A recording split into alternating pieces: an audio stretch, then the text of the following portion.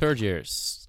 This is going to be something a little different, something maybe we haven't actually crossed paths with yet, but I have a feeling, or I just kind of get the sense that we're actually big and bold enough now at this point, to sit down and listen to a podcast for 10 minutes. We don't need to see something physically in front of us.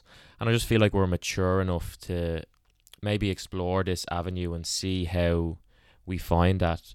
I probably am stressing to you at this point that, I'm getting on myself now and I'm still actually exploring the best way for me to learn. And this is just a different way that we can engage or absorb the content that we're going to cover at Junior Cycle History. The format of these podcasts is going to be really, really simple. So there's going to be 3 stages to the podcast. I'm going to try keep them shorter than 10 minutes. I'll do my best. There's a lot to cover. So if we go over a minute or two, that's just the name of the game, unfortunately. But first of all, I'm going to explain what we need to know from this kind of unit of learning, or this chapter from the Junior Cycle course. Then we're going to cover the content. So we'll go over kind of the historical context of what took place, and I'll just talk us through what is the main things we need to know. And then we're going to finish the podcast just with a kind of hot take section. I'm really kind of just narrowing down what you need to know so you can focus on the main hot takes or the takeaways from that chapter. Okay, first podcast, we are going to cover the drift to war, or the lead up to World War II. And there's kind of 3 main things we need to take away from the lead up to World War II. So what we need to know firstly is what were 4 of Hitler's main aims for Germany pre-World War II. Secondly, we need to know what was the attitude of France and Britain towards Hitler's Germany.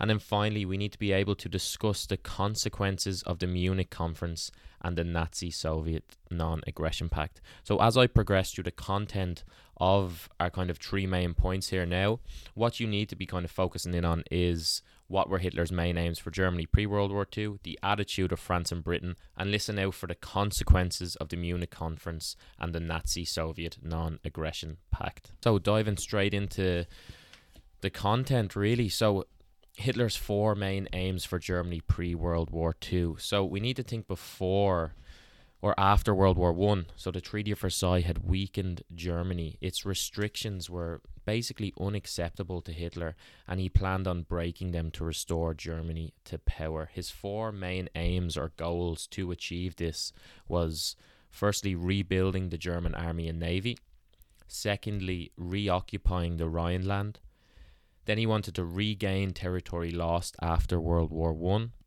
and he wanted to create a great German empire, which would be known as the Third Reich. But Hitler knew France and Germany did not want another war, and he was careful to push a small piece at a time. And you're going to see that pop up as I discuss how Hitler achieved his main goals. He really took a small step at a time and just kept chipping away at the policies or the way that France and Britain dealt with the situation. And you'll see this reoccur throughout the topic. So rebuilding the German army and navy. So once again, making reference to the Treaty of Versailles here. The Treaty of Versailles had restricted the German army to 100,000 men and banned it from having an air force, tanks or submarines. So in 1933, Hitler withdrew Germany from the League of Nations as a way of kind of starting his rebuild and really taking these small steps to see how far he could push Britain and France.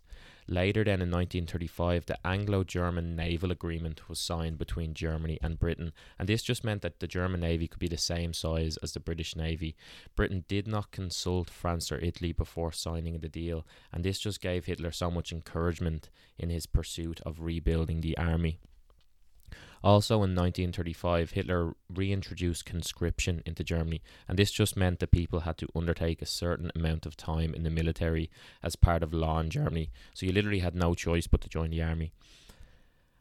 And this just increased the size of the army past the limits set out by the Treaty of Versailles. So then once again we can see year by year Hitler kind of taking or pushing that limit just that little bit further to see the reaction or gauge the reaction by France and Britain.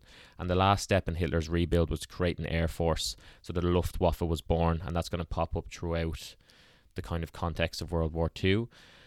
And there were no steps. It's just really important to note that there were no steps taken by Britain or France to stop Germany's military expansion, which obviously would have gave Hitler kind of great encouragement in his pursuit of rebuilding the army and the navy. The second step set out by Hitler to kind of regain or create this great German empire was to reoccupy the Rhineland. So German troops had been forbidden to occupy the region bordering France, which was called the Rhineland. And in March 1936, Hitler sent troops into the Rhineland with orders to retreat if France sent its army to meet them. Once again, France or Britain did not react and just encouraged Hitler in his movement towards building this Third Reich even further. So next we move on to discuss how Hitler planned to build the Third Reich. So first on the list was Lebensraum, and this was just what Hitler called his plan to build the German Empire, and he wanted to take over Austria first. So the Treaty of Versailles specifically stated that Germany and Austria could not unite. But we just kind of have to remember at the time Austria was a German-speaking country, and of course it was Hitler's birthplace. So in February 1938, Hitler threatened the Austrian Chancellor with war unless he let Nazis into his government. An agreement was then signed which absorbed Austria into the Third Reich. Once again, Britain and France did not interfere. Can we start to see the pattern beginning to form on Britain and France's reaction and how Hitler kind of went step by step, piece by piece on kind of building the Third Reich, and how this led to the drift to World War II. As Hitler began to note Europe's lack of authority and blowback from his actions, he realised that he could push the boat even further. His next aim was to absorb Czechoslovakia, once again a German-speaking nation, into the Third Reich. So the German-speaking regions of Czechoslovakia were known as the Sudetenland. The German-speaking natives of this region were encouraged by Nazi propaganda to campaign for independence. So the propaganda made it look as though Czechoslovakia had been mistreating the Germans living there. This is just important to know as we get further down the podcast and cover more of the content. This will be particularly important when we're looking at the Munich conference, for example. So moving on to kind of discuss the attitude of France and Britain at the time. So up to this point, France and Britain stood by with no response to Hitler rebuilding the army, entering the Rhineland, and joining forces with Austria. And there were basically like 5 reasons for this. So firstly, France did not want to risk a war over the Rhineland as the actual size of the German army was unknown. France believed that its system of fortification along its eastern border with Germany would be enough to prevent an attack. So fortification is essentially a tactic of like building a defensive wall or a buffer zone between the two nations. Thirdly, many people in Britain believed the Treaty of Versailles, or the restrictions of the Treaty of Versailles, were too harsh on Germany and led to them feeling kind of sympathetic towards them, which is ironic when you think about what's about to happen. 4, the memory of World War I was still fresh in Britain and the thought of another war was horrific. And then 5, France and Britain were very concerned with Stalin and the threat of communism in Europe, and Hitler's regime were strongly anti-communist, and they thought they kind of could have found some common ground on this part. This is where this policy of appeasement comes into play. So as we have already been made aware of, the awareness of the lives lost in World War I was still fresh in Britain and France. So in 1934, millions of British people voted for a pro-peace approach to Britain's foreign policy moving forward. So they didn't want war. The people in Britain kind of experienced World War I. They seen death with their own eyes, and they wanted this kind of peaceful movement moving forward. So the policy of appeasement involved agreeing to Hitler's demands in hopes of avoiding war. Neville Chamberlain, who was British Prime Minister in 1937, was quoted as saying, "We should seek by all means in our power to avoid war." But Hitler kind of seen Britain's reluctance to engage, and he took advantage of that, and that's how we're going to see now.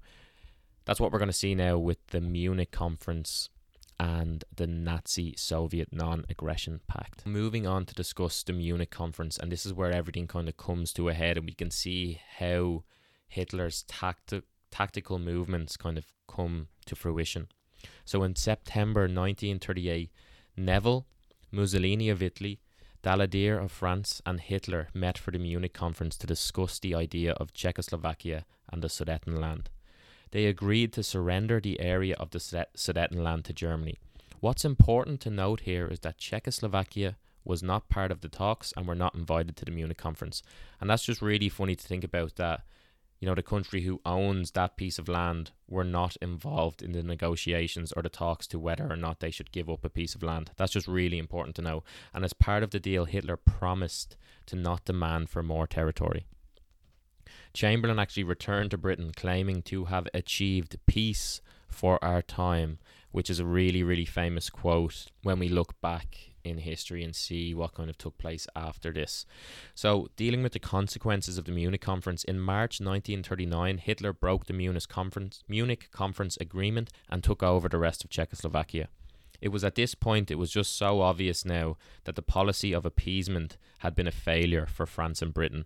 As a result of Hitler's movements, Britain began to rearm itself, reintroduced conscription to the army, and made agreements with France and Poland against Hitler.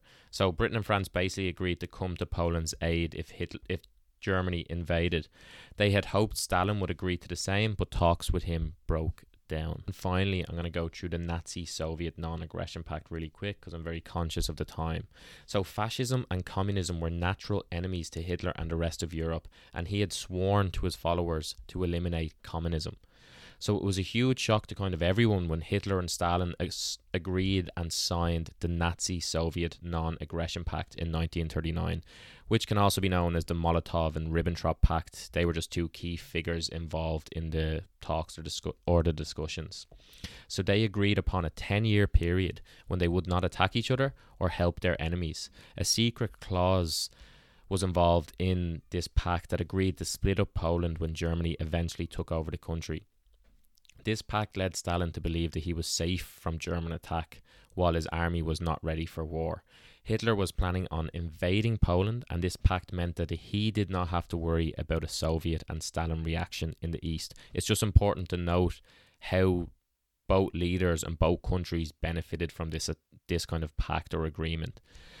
So by taking Western Poland, Hitler would gain the strategically important city of Danzig and reclaim the Polish corridor, which was just an area that kind of was made up of a lot of former German territory pre-World War I. And then on September 1st, 1939, Germany invaded Poland. 2 days later, Britain and France declared war on Germany. World War II had begun. And extra quick are hot takes from this chapter. Number 1, that you can explain Hitler's foreign policies and how he carried them out. Number 2, you can describe France and Britain's attitudes towards Hitler and explain their policy of appeasement. Was it a success or not? Number 3, you can explain the Munich conference, its consequences, and the Nazi-Soviet non-aggression pact. 3 hot takes. That's us, folks. Speak soon.